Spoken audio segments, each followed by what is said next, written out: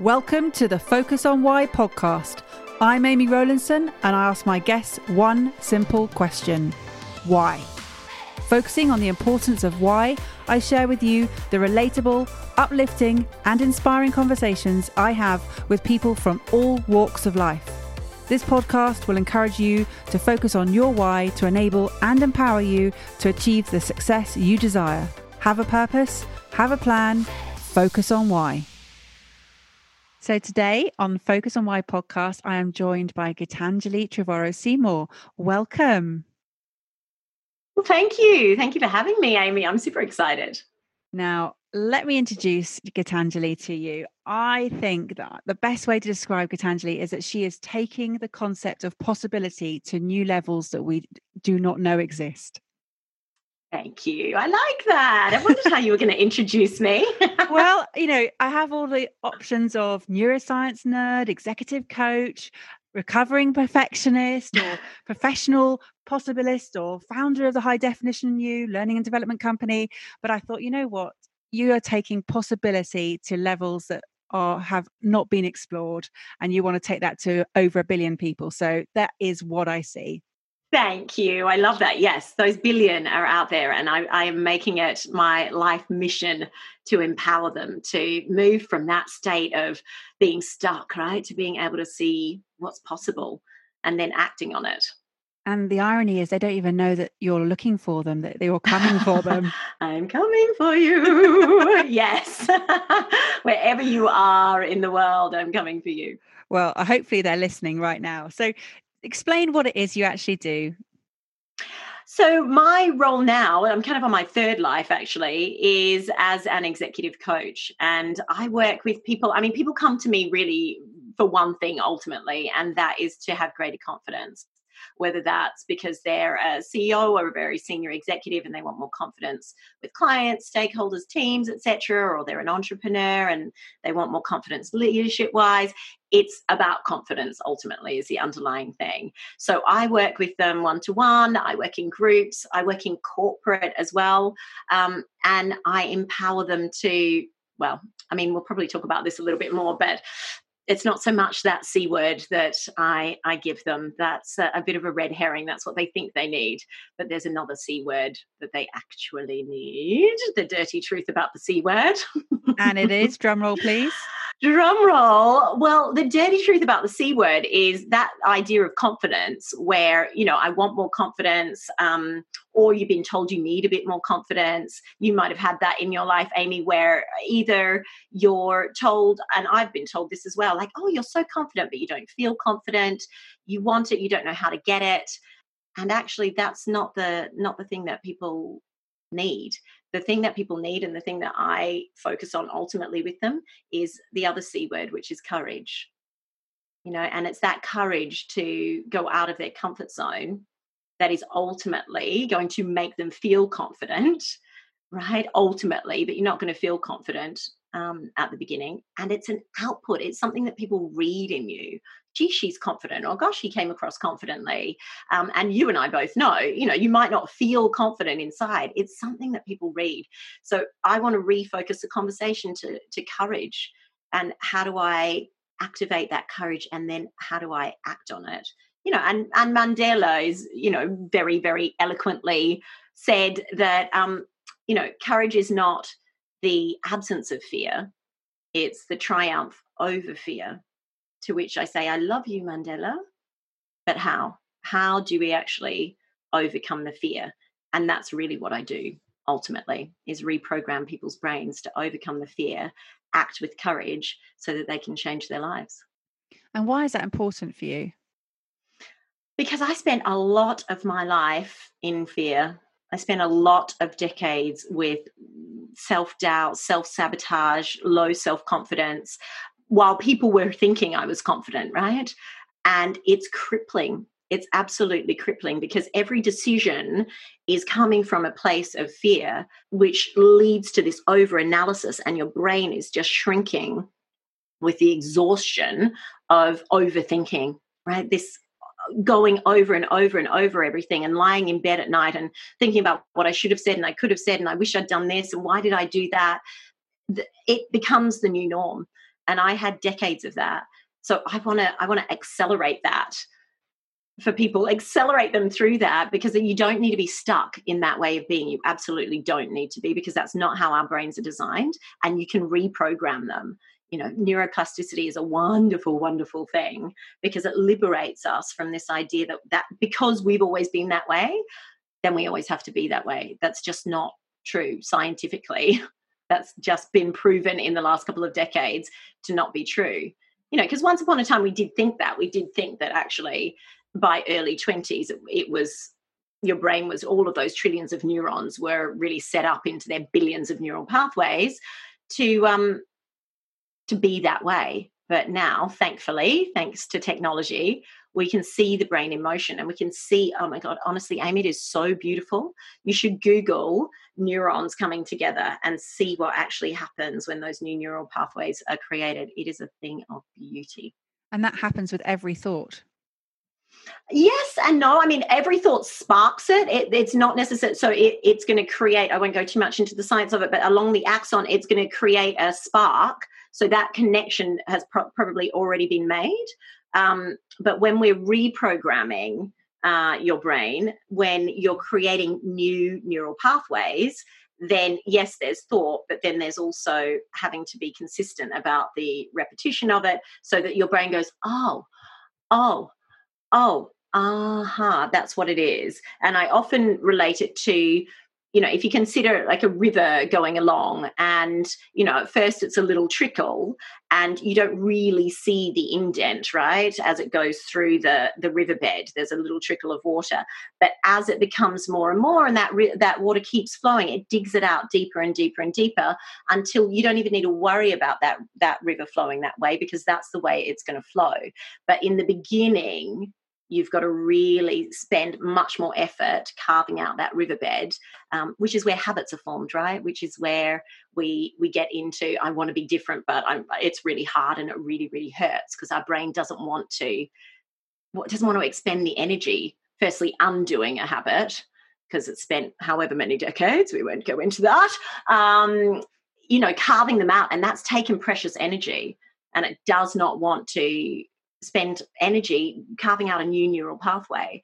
And that's where I come in, right? Is helping you firstly to activate curiosity and understand that that's possible, and dream again about what's possible for you, and then do the rewiring, which sounds like I'm in there with little instruments. I'm not. It's very supportive and challenging, my methodology. So anybody who knows you, Gitanjali, would not believe that you had years of self-sabotage or lack of confidence, because it's just not the persona that you have. It's just not, you're full of energy. And I know that we all have down days, so I'm sure that you do too, right? Never, yes. And they normally involve two men, Oh. Ben and Jerry. Yeah. It's awkward, but I'm in a threesome. They don't know it, but that's what's occurring. Fabulous. So why decades? Why did it take you so long to realize that you had this draining life force of self-sabotaging that was exhausting your brain? Well, firstly, it was just the way I was. So I wasn't curious. I didn't know that I could be curious about that. I didn't have the level of self-awareness. I knew I wasn't getting the fulfillment and the happiness and what I wanted, but it was okay. I was living my life, and I had 2 other careers before this, and I wasn't sort of sitting at home under the duvet with Ben and Jerry every day, so there wasn't enough of like pain associated with it. So it just became the new norm, and it was really as a result of, it was kind of 5 years ago, and I was in a hospital bed and I was dying, and I had a 9-month-old at home, and unfortunately the consultant that was standing over my hospital bed didn't know that I was dying. And it had been like a year of this, and I ended up in this situation where I had to have emergency surgery. It was incredibly rare, massive, like cut down my entire stomach. They took photos. It was amazing. They were very excited, the surgeons, because they never had seen it before in person. And it was from that I went, oh, hold on a second. Firstly, when that happens, right, you're going to start questioning what's it all about and what's the meaning, and how can I really love every moment, considering it might have been gone and my 9-month-old would have been motherless. But then I got really, really curious about, why have I been like this? Like, what's the thing in terms of human behavior, and what drives us, and how do we make choices? Like, how did I end up here nearly dying? Were there moments where I could have made a different choice and spoken to a different doctor or asked better questions? And that is a recurring theme of my work, is what are the questions? I mean, talk about your podcast, right? Like, what are the questions that you're asking yourself about why? Not just how can I be better, but why do I want to be better? How can I do this differently? Well, why do I want to do it differently? So then it was like, oh, hold on a second. And then as I started unraveling things, and I'd done psychology at university, but once I started unraveling things a bit more around, wait a minute, there's this powerful machine in between our ears, and I don't have the operating system for it. I don't have the cheat sheets. And that's when I got interested about what can I do differently? And I don't have to be this way. And then I got really interested in neuroscience and studied with a couple of amazing neuroscientists, both women, and just mind blown. It's incredible. And that changed the course of your third career, essentially. Exactly, which had been accidental anyway. And I had left my banking career, gosh, it's going on 8 years ago now. And I had still been in that cycle of low self-confidence. Like, a friend of mine had said, because I hadn't done coaching in my banking career. And when I left, she said, you should look at doing leadership development and communication skills training. And I'm like, well, what have I got to say about that? And why would anybody pay me to talk about that? Anyway, flash forward 8 years, I've got quite a lot to say about that. And people will pay me for that. But I was really deeply in that cycle of self-doubt and not valuing myself and not understanding that where I was right then was enough. So I went into what I see a lot of the women that I work with doing is, let me get another qualification, let me do some more study, let me learn from other people. All very valuable things, by the way, but they were really stalling tactics because I didn't feel like I had enough value in that moment to contribute to the conversation. And so then that, I got more confident, and I look now at some of those like initial notes of things when I was doing initial speaking engagements and workshops, and the notes and notes and notes that I would write out. And now, to this point where it's like, now I'm confident. Well, there was a lot of courage that had to happen in order to get to that. So that piece around waiting till you feel confident to, the big topics these days around showing up on social media or contributing in a team meeting or putting yourself up for promotion or expanding your business, never going to happen if you wait till you feel confident. So I forget what you asked, but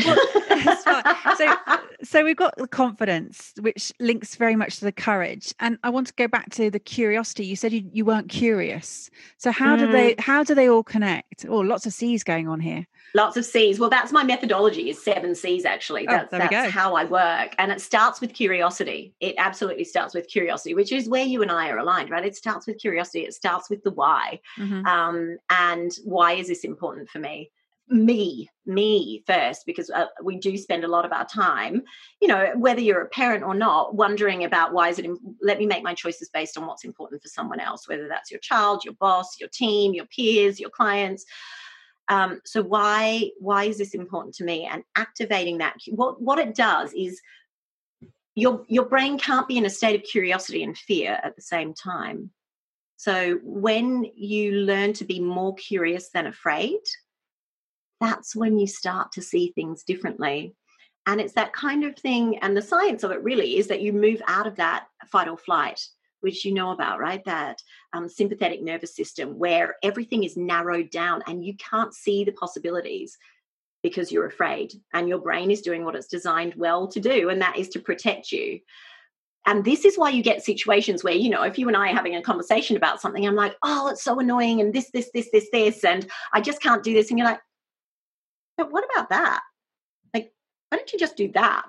Whether that's on a personal level and you're talking to a girlfriend, you're like, why don't you just leave him? Or, why don't you just start doing this? that's because your brain is looking at that situation from a place of possibility. It's looking at it from your parasympathetic nervous system, where you're calm and focused and a wide spectrum of awareness, right? And we can do that for ourselves, so we're not relying on our best friend to say, yeah, but what about this? That's why we can spot it in other people. So the curiosity piece of it moves you from that state of fear into being able to, it's like a torch. I often use the analogy of, if you imagine a beam of a torch is like this, when you're either just, you might not even know you're in a state of fear, you're just working on habits, very, very well crafted habits. And that's where I was. I wasn't conscious anymore. Having that self-doubt. I felt fear, when I was doing certain things. If I had to stand up in front of, our global CEO on his operating committee, and I was in an investment bank. So, you can imagine that audience in terms of the work that I was doing at the time and the projects I was working on. I had fear, but I had so deeply programmed it that I didn't know that that's what it was. I didn't know what to do about it. But when you activate it, then you start to see things differently, right? And when you start to see those things differently, then you feel like there are possibilities, and then you can be empowered to act on them, because you and I are aligned around that. It's not about just then going, oh, wow, I have other choices and I can make conscious choices, because that's the next C. Go from curiosity to a conscious choice. And then, of course, the C after that is courage, because the conscious choice might not feel particularly comfortable, but it's powerful. It sounds amazing, and it is amazing. I know it because I live through this. This is all everything I do, and in terms of taking myself from a position of this self-sabotage and lack of confidence, and being out of work for 12 years, raising the children at home, I definitely lost a lot of confidence. And then when I went back to work, I realized, well, hang on, nothing's changed. What was I thinking? And again, it's just that fear of the unknown. It's a fear of that, you're not as good as other people, that you're not good enough, that other people are much more advanced. And yet, actually, when you dig deep, we're all just, a level playing field at some point. Yeah, because what you were doing in that situation is what we all tend to do until we realize, and, that's my role as I see it, right, is there's thoughts that go through that magnificent brain of ours, thoughts, and those thoughts generate a feeling, and those feelings generate behavior. But this is what we don't do very well. This is what we don't realize, and this is the bit where people are liberated. This is what I want to do, liberate them from that overthinking, because those thoughts that you had about what if I'm not good enough, etc., that's totally natural. But what we do is we grab hold of that thought and we attach meaning to it, and it's like a rabbit, and we sounds a bit rude, we have sex with that rabbit, and we populate to lots and lots and lots of little rabbits go bing, bing, bing, bing, bing, bing, bing, bing, bing. And then suddenly that one thought, which is totally natural, doesn't just pass by through our neural pathways. We grab hold of it and attach loads of other thoughts to it, and suddenly it becomes like this pit in our stomach. Suddenly we have this feeling that turns into a mood. And then that truly affects the way that we're making choices and the way that we're showing up and the way we're interacting professionally and personally. So it's totally natural. This is why I want it to be about possibility, because so many people say to me, God, you're so positive and I love listening to you, make me so happy. There's so much positivity. I'm like, the danger of that is that you feel like if you're not being positive in a situation, then you're not going to be empowered to do things differently. That's not the truth of how our psychological system is created. So it's less about, am I looking at this positively or am I being negative? It's recognizing that thought, whether it's positive or negative, is just going to pass unless I grab hold of it and create lots of rabbits from it. So it's the labeling. Yeah. Yeah. Well, and the additional thinking that goes with it. And labeling is powerful to label an emotion. It's powerful for us. It's powerful for the leaders I work with. It's powerful for my children to be able to label the emotion. It's then creating more from that is the exhaustion bit, right? Because suddenly we're making up a future where you're going back to work. You're not going to be good enough. You're not going to get paid what you're worth. People are going to be laughing. And then we're making up a future that hasn't even existed. And we're paralyzed in the one that we're in right now. And then truly our torch beam is like this, and we can't see anything. And your friends will be saying, you're going to be great. It's going to be fantastic.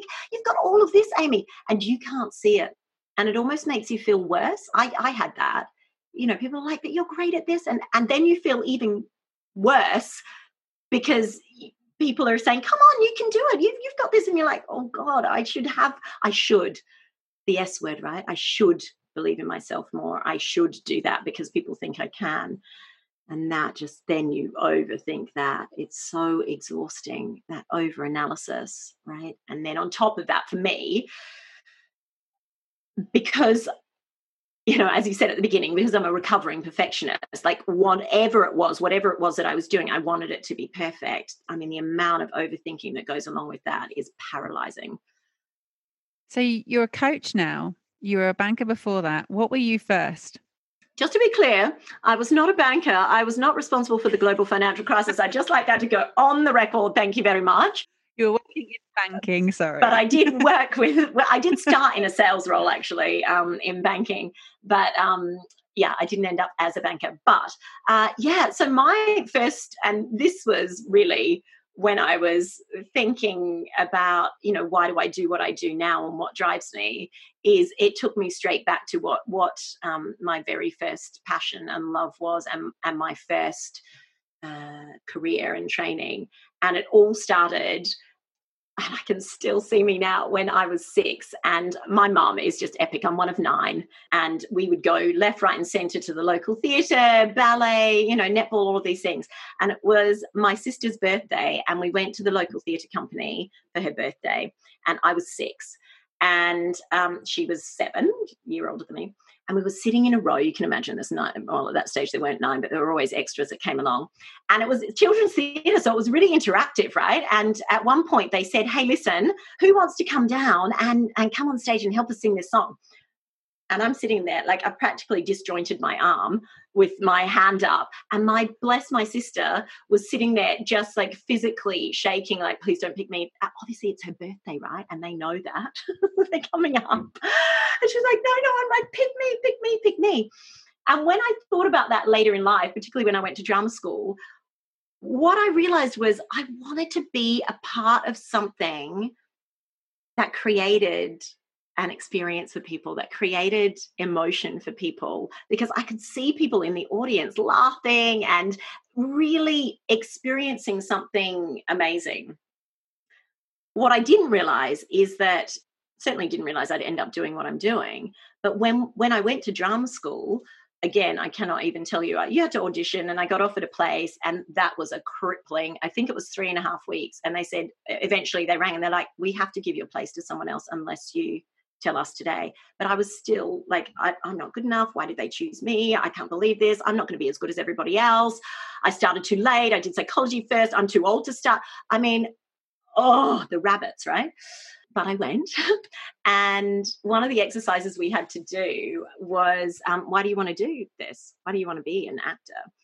And I found what I wrote, because right now, going through my attic, because, that's important, sorting out all your paperwork when you've got lots of other things going on.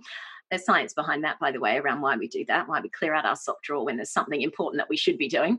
Anyhow, I went through that, and all of the boxes that I'd had shipped over from Australia when I finally accepted that I was living in London, having come here for 2 years, 15 years ago.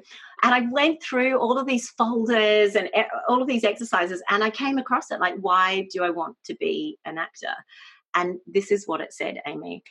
This is what I said. I want to be the vessel that people can safely sail upon to discover new lands. Wow.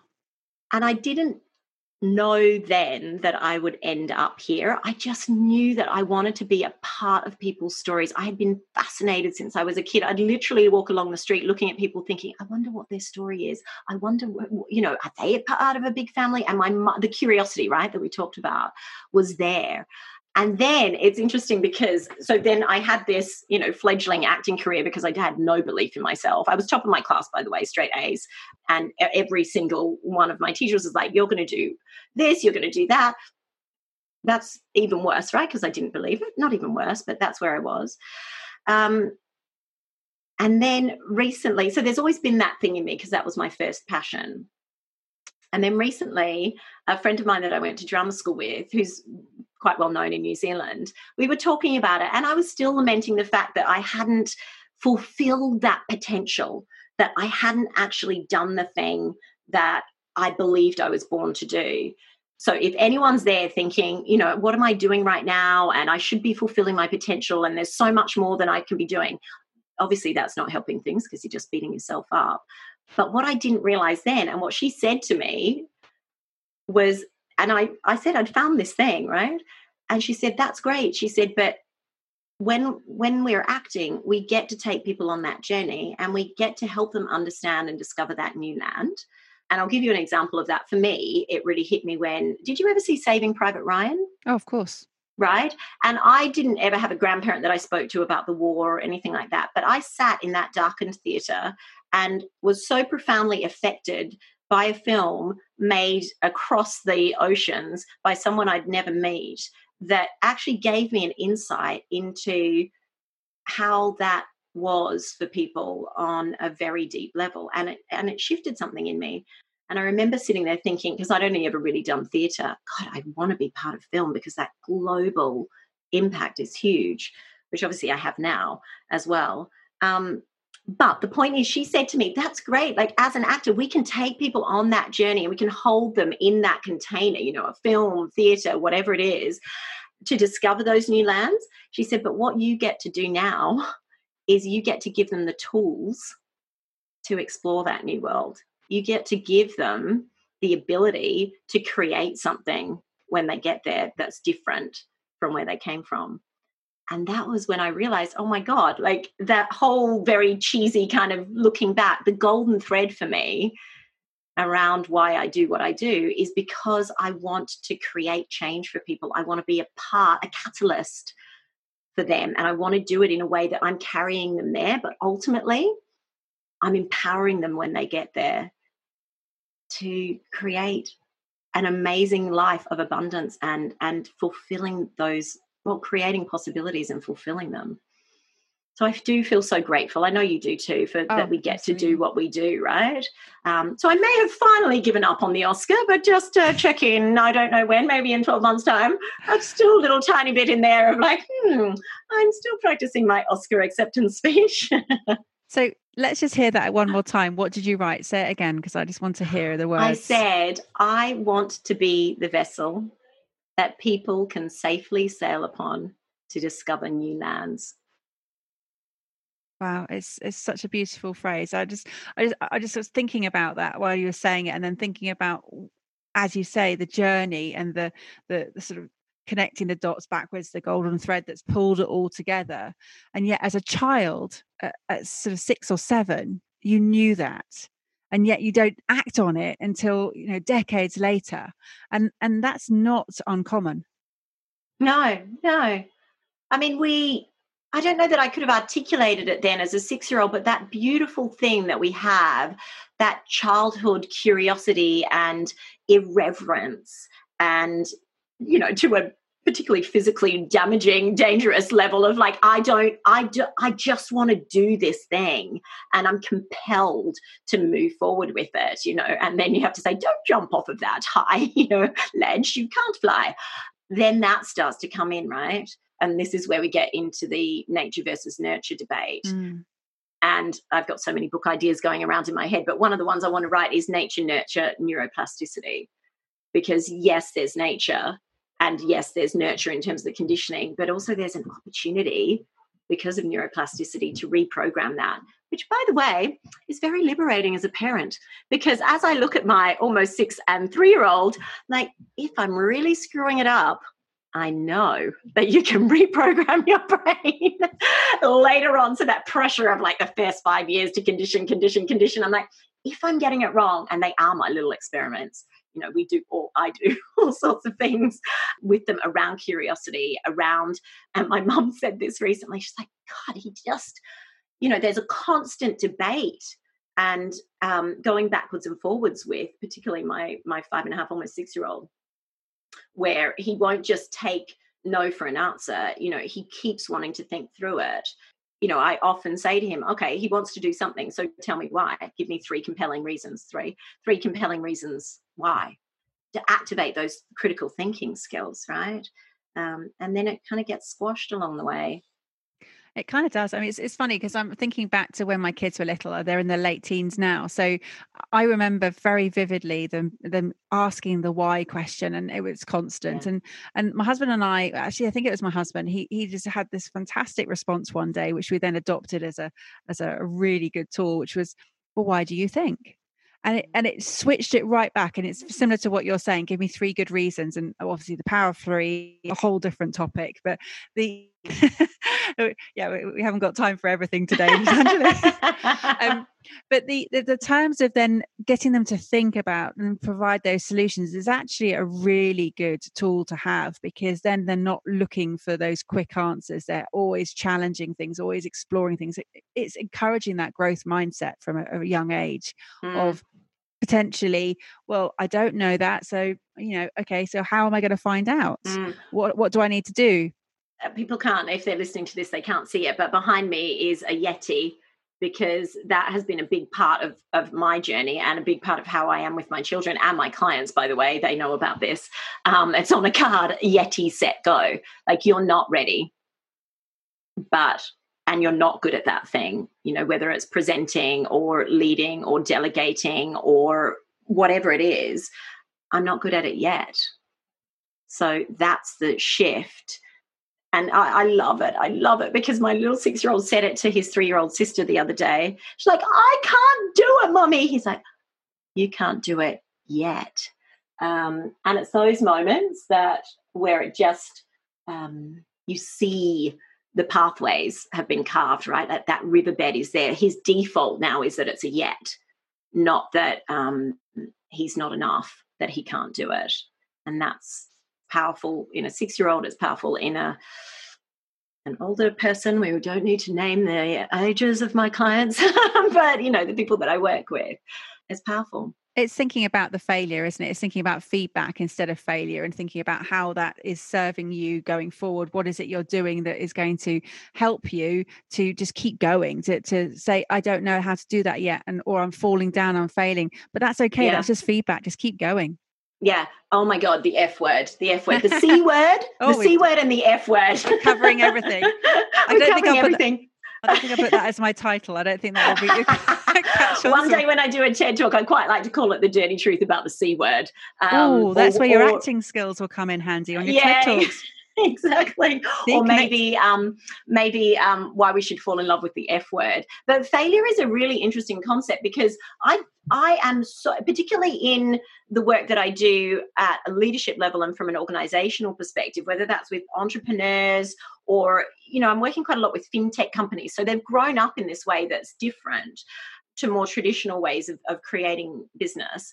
But either way, there's this, I spoke to one client recently about the F word, and he's like, oh my gosh, that's just not tolerated in our organization. You do not talk about it. And I remember that from my banking career. Like, you don't talk about failure. You don't talk about the things that you don't do well. You don't want people to sniff it out that there's some kind of weakness around you, right? And that translates personally as well as professionally. So it ties into the conversation around vulnerability, and actually very simply understanding, as you said, that failure is feedback. And Einstein said it, right? Failure is success in motion. So as soon as you stop at that, then you're never going to have that ultimate success, whatever, and defining what success is part of that. But when we can liberate ourselves from that sense of failure and all of the conditioning that goes around that, then you can start to see the possibilities. Because the thing where you said, actually, you can do it, that's not necessarily enough, because when our brain is creating new ways of being, it's going to fail. Right? It's just going to fail. If you think about when you were a kid and you were learning to walk, like, you were on your bum more than you were on your feet. And I often use the analogy of driving to help people to understand what's happening when you fail and what you can do about it. Because ultimately, our brains start in this place of unconscious incompetence. So my 5-year-old thinks that, if we think about driving, he thinks that driving is like this. You can't see this if you're listening, but it's like the wheels going beep, beep, beep, beep, beep, beep. He's not looking at the road. His eyes are going everywhere. You know, if that's what driving was, then there'd be quite a lot of accidents. Now, I will caveat that with, I'm half Indian and I did some work in India last year, and there is quite a lot of driving like that, but there's freedom within that framework, which works. But then what happens, or you tell me what happened, Amy, when you started learning to drive? So you didn't know that you didn't know, and then you got in the car and there were 3 pedals and 2 feet. And what happened to you? What were you feeling? I didn't know, I didn't have all the tools I needed there and then. And there was so much to look at. There was so much going on and so much input coming in. And how did you feel? Um, so how did I feel? A little bit overwhelmed, but also sort of secure in the fact that I had someone right next to me who was an expert. So, and that's the way I like to operate. I like to sort of learn from the experts and then apply. And what about when you were doing it on your own? Because you had to practice on your own. Okay, what were you feeling? Give me the adjectives. Overwhelmed is one of them. What else? Actually, totally unprepared. Yeah. Because my first time in a car, I'd had 10 driving lessons. I passed my test. I then didn't drive for 3 years. I got a car and I'd never been on a motorway. I'd never been over 50. I'd never got my blind spot. That never came up at any point. I'd never had the radio on, and I didn't know anything about driving in the rain. So my first time, I then drove from my home to my boyfriend's home, now my husband's home, and I found all of those things. So I found my blind spot. The hard way. I'll overtake when that car's gone past, and then I forgot that it was coming past because I couldn't see it anymore. And then there was the driving in the rain and the radio and a sensory overload. So how did I feel? Just totally overloaded. It's sort of Is it fair to say that you were probably nervous, that you were, afraid that something might go wrong, that you were, as you say, that you are overstimulated, you were worried, right? There was a level of anxiety about it. Well, I had my hands probably were in the same position for about an hour after I got there because they'd like white knuckle ride. Yes. Yeah. That's so you go into this space of conscious incompetence. Yeah. Like, oh my gosh, now I know that I don't know what I'm doing. And it's terrifying. Why didn't you drive for 3 years out of interest? I didn't have a car and I was at university. And then I finished university. Well, I got it for the last couple of terms. So yeah, I just. So what compelled you? Why did you need it? After that time? It was a gift for my 21st. So yeah, my friend, I hadn't driven. So obviously you can start driving at 17. For my 18th birthday, all my friends clubbed together and they bought me my 10 driving lessons. So I used them. I passed my test, but then I didn't have a car to drive, and I was at university, lived in the middle of a town, so didn't need a car, and then I needed a bit more flexibility. So yeah, that was it. And then, so when you were driving to your boyfriend, now husband's house, why did you keep driving if you were overwhelmed, nervous, worried, anxious, terrified maybe of hitting another car? Why did you keep driving? Because I had a destination. I knew I needed to get there, so I had a goal, I guess. Yeah, and oftentimes when we're going through that process, the thing that keeps us going is our why. A lot of people, particularly earlier on and this was the same for me, when you're learning to drive, it's your why is your level of independence. You didn't want to turn the car around on that motorway and have to say to someone else or to your boyfriend, you need to come to me. Even if we're not conscious of it, we know why we're doing something. So our brain has a very strong reason to work through what is ultimately failure. Ultimately, us doing something, not doing it well, feeling afraid, activating what's called our sympathetic nervous system. And then so that we don't just stay there and stay stuck, it goes, yeah, but why? But why is this important? Well, I don't want my parents dropping me off at a party, if you're 17. I want independence. I want to be able to drive and see my boyfriend. So then your brain goes, okay, there's something at play here that's important to me, to us. Let's do this thing. Let's go again. Let's get in the car again. And then, as you say, we activate all of these things. This is the way to get through failure, is to firstly recognize that that's totally natural, all of those feelings. And then to say, okay, well, how did I get through that? You said you had an expert, sitting next to you. You learned from others. You and this is crucial, you celebrated the things that you were doing well. You didn't just focus on the crap. You managed that parallel park, and you're like me. You're like, yes, I nailed it. And that, by the way, activated your mesolimbic pathways, which is the reward function. Your brain was like, ooh, actually, there's something here more than the fear. Let me see what else is here. So when we're failing now in our lives, it's so valuable to look back on times when we failed before, but ultimately pushed through that. And not even pushed through that, because I don't want there to be this sense of just keep going, just get back in the car, just do it, just stand up on stage, just show up on social media, just do that live, just get that promotion. It's not that. It's there's a level of kindness to yourself to say, oh, I remember what that crazy Australian girl said. I'm just in this bit where I'm consciously incompetent. I'm actually experiencing failure. Because then what happened when you did all of that and you got through that motorway, then you go through to consciously competent. And how did you feel when you were like, I'm doing it? How did you feel? Oh, it's great. You feel perfectly in control, and then you can start thinking about other things, because you've pushed it to a different level. So you're not actively needing all of your resources to do what you're doing. Yeah. And how did you feel? What did you feel when you got there to your boyfriend's place? Oh, it's great. Through the rain and the blind spot. Yeah, with the white knuckles and the gritted teeth and things. Well, I actually never drove back home. I stayed in London. So I've been here ever since. Because you were too terrified to drive again. And that is the beautiful story of your marriage. I basically 25 years later. I've never got back in a car. I mean, oftentimes that's when we feel confident. You're like, I feel really confident. I'm doing it. I'm driving. I'm changing gears. I'm doing a hill start. I'm doing it. So that's the overriding theme that I want people to understand about the F word is you're going to experience all of that. The confident bit of it is going to come by you recognizing all of those emotions, tapping into your why, which is why I love your podcast so much. Tap back into your why, because that's what's going to get your brain to keep coming back and building those riverbeds so that you know how to, do a hill start, a parallel park, etc. But in our world, when we grow up, so you know how to have those difficult conversations. So you know how to step up and be more visible, XXX. And that conscious competence, oh, it's lovely, right? And then this is the beautiful bit. This is where your brain's done what it is magically designed to do. You move into unconsciously competent. And that is when you're driving and you drive home and you don't know which way you took. You did not even conscious of the route.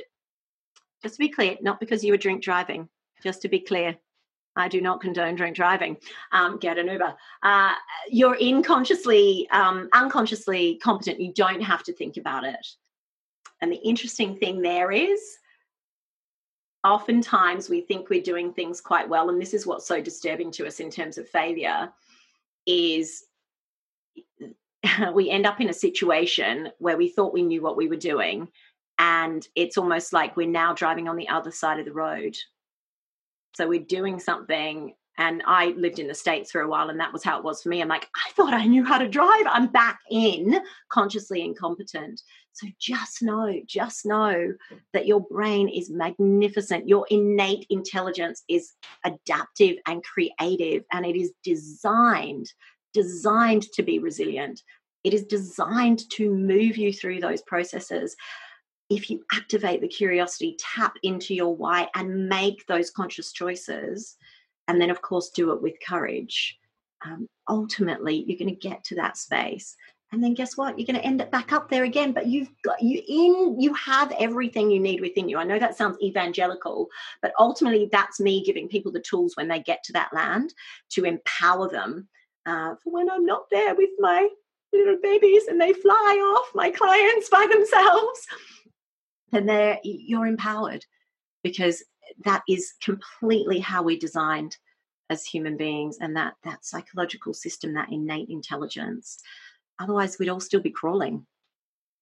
So your mission to take possibility to the billion people. It's a shame you haven't got any passion behind this, Gitanjali. I know, I'm working on that, Amy. Thanks for that feedback. I'm going to take that feedback on board. I'm not going to see it as a failure, and I'm going to journal about that tonight. I'm not going to lie. I'm going to journal about that.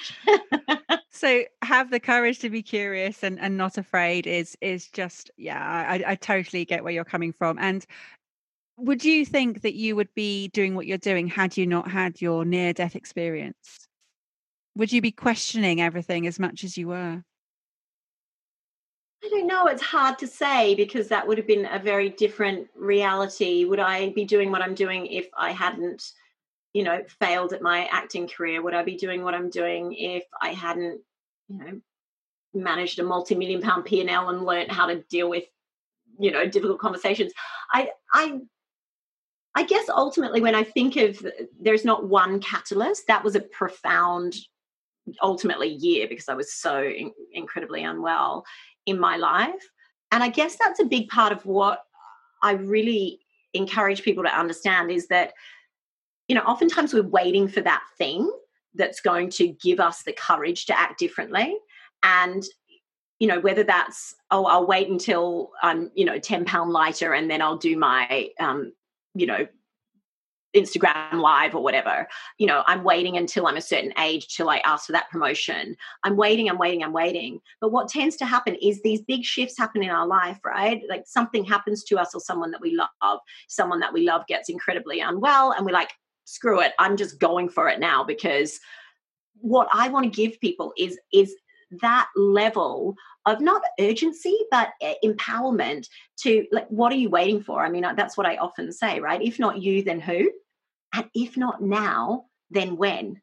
What are you waiting for to act as the catalyst to create change in your life? Whatever that thing is, imagine it, dream it, don't create that trauma, but imagine that that's happened. And then take that as your starting point. Don't wait until you nearly die. Don't wait until your mum gets Parkinson's. Don't wait. What can you do now, without also this pressure of there having to be an epic catalyst? Because I didn't know what the meaning was of my 15-year banking career. And your listeners might be in the same situation. It's easy for me to say now because I know what my purpose is, but that was decades in the making, and that's okay. If you can't articulate your why right now, and I work with people. I had a conversation with one woman last week about that. What's my purpose? How do I figure out my purpose? And I can do that. Come and see me. We can talk. Absolutely. But please don't allow that to be the bottleneck in moving forward and being curious and just spotting some possibilities, trying, failing, moving through to consciously competent. Because otherwise there's this overriding thing, because purpose is such a big part of our language now, right? I don't have my purpose, I need a purpose, that we can sometimes get stuck. If I'd got stuck in that in my banking career and was like, what's the meaning and what's the purpose? And then that joy might not have been there of what I was experiencing in the present moment. So I guess what I'm trying to say is, was it the catalyst? Would I have been where I am now? Probably not, but there are a lot of other things that I can recognize now that have brought me to this place. And aren't we so lucky to have found you? Thank you. I feel so grateful, and this mission to really, before I leave this earth, hopefully not anytime soon, because I'm not quite close to the billion as I want to be, but to really empower people, to liberate them from that overthinking, just so that they can actually truly experience joy and possibility and all of that wonder that we had as a child without the fear. That's if I can manage that, and one person a day, hopefully one of your listeners today will be that person that I've changed something in them, and they're going to act with courage and do something a little differently tomorrow or today. And how will that make you feel? Oh God. I mean, it will make me feel grateful. It will make me feel grateful that I get to do that for other people, that I get to give them that so that they don't have to experience the fear and angst and the anxiety and the stress. It doesn't have to be that way. It just doesn't. That's not how we're designed. And yeah, there's some conversations you might need to have around that to come back to alignment. Wow. But it truly does not have to be like that. Yeah. And I think that is just such a great message to sort of almost finish up on and say thank you so much for the energy that you've put into this podcast and the emotion that you've put into this podcast. You know, you literally are giving everything to delivering what you are believing is needed. And, you know, we do thank you for that. And it is not going unnoticed. And we're very grateful for everything you're doing. And how would people get in touch with you, Gitanjali?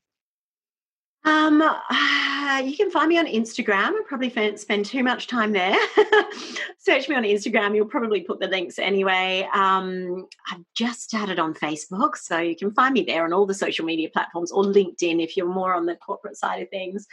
Find me there. Or just go to my website, highdefinitionyou.com, and you can contact me there, because however I can be of support, then I want to be. And when people can let me know what they need even more, then I can get just so much more focused on making sure that they have that in real time. So it's not, in a year or in a decade, I'm going to do this differently. So as a professional possibilist, how can you finish this podcast for us today?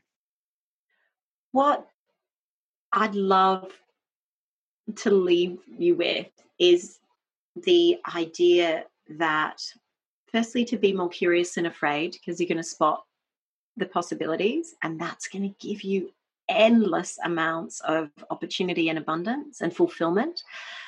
And then ultimately, the thing I want to leave you with is the idea that the same boiling water that hardens the egg softens the potato. It's not actually the circumstances that make a difference. It's what we're made of. And you are made of so much wonder. And that's what I'd like to leave you with. Thank you for listening to the Focus on Why podcast. I'm Amy Rowlandson, and if you've enjoyed this episode, please leave me a 5-star iTunes review. Connect with me on LinkedIn, Instagram, and Facebook, and become a member of the inspiring, uplifting, and positive Focus on Why Facebook group. Have a purpose, have a plan, focus on why.